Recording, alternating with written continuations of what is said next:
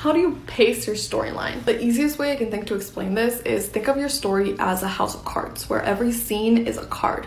So you don't want to add any extra scenes that don't need to be there because they'll just weigh down the story. But you also don't want to take away anything that is important to the integrity of the structure. So you really want to focus on the foundation. This is pretty much how you achieve good pacing. If you have random scenes that don't fit into the overarching narrative, they're going to slow down the pace and potentially make it boring. But if you rush through or don't develop things that are important, then your story falls apart. And the two ways that you can measure whether your pacing is successful is ask yourself, if I were to cut out this scene, what would happen to my story? If the answer is nothing, then you should probably cut it out. If your answer is the story falls apart because the next scene builds on this scene, then you know you're doing something right. The second very obvious way is to get feedback. So when you're getting beta readers to read your story, ask them at what points they were bored and at what points they felt confused or felt like things were rushed. I feel like this most usually happens towards the end of stories where there's been all this build up coming to this like one big, sorry, there's a bug outside my window, to this big ending, and then the final like battle happens in a page. And readers are like,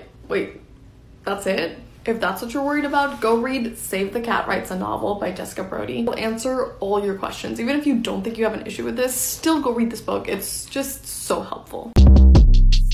Short Cast Club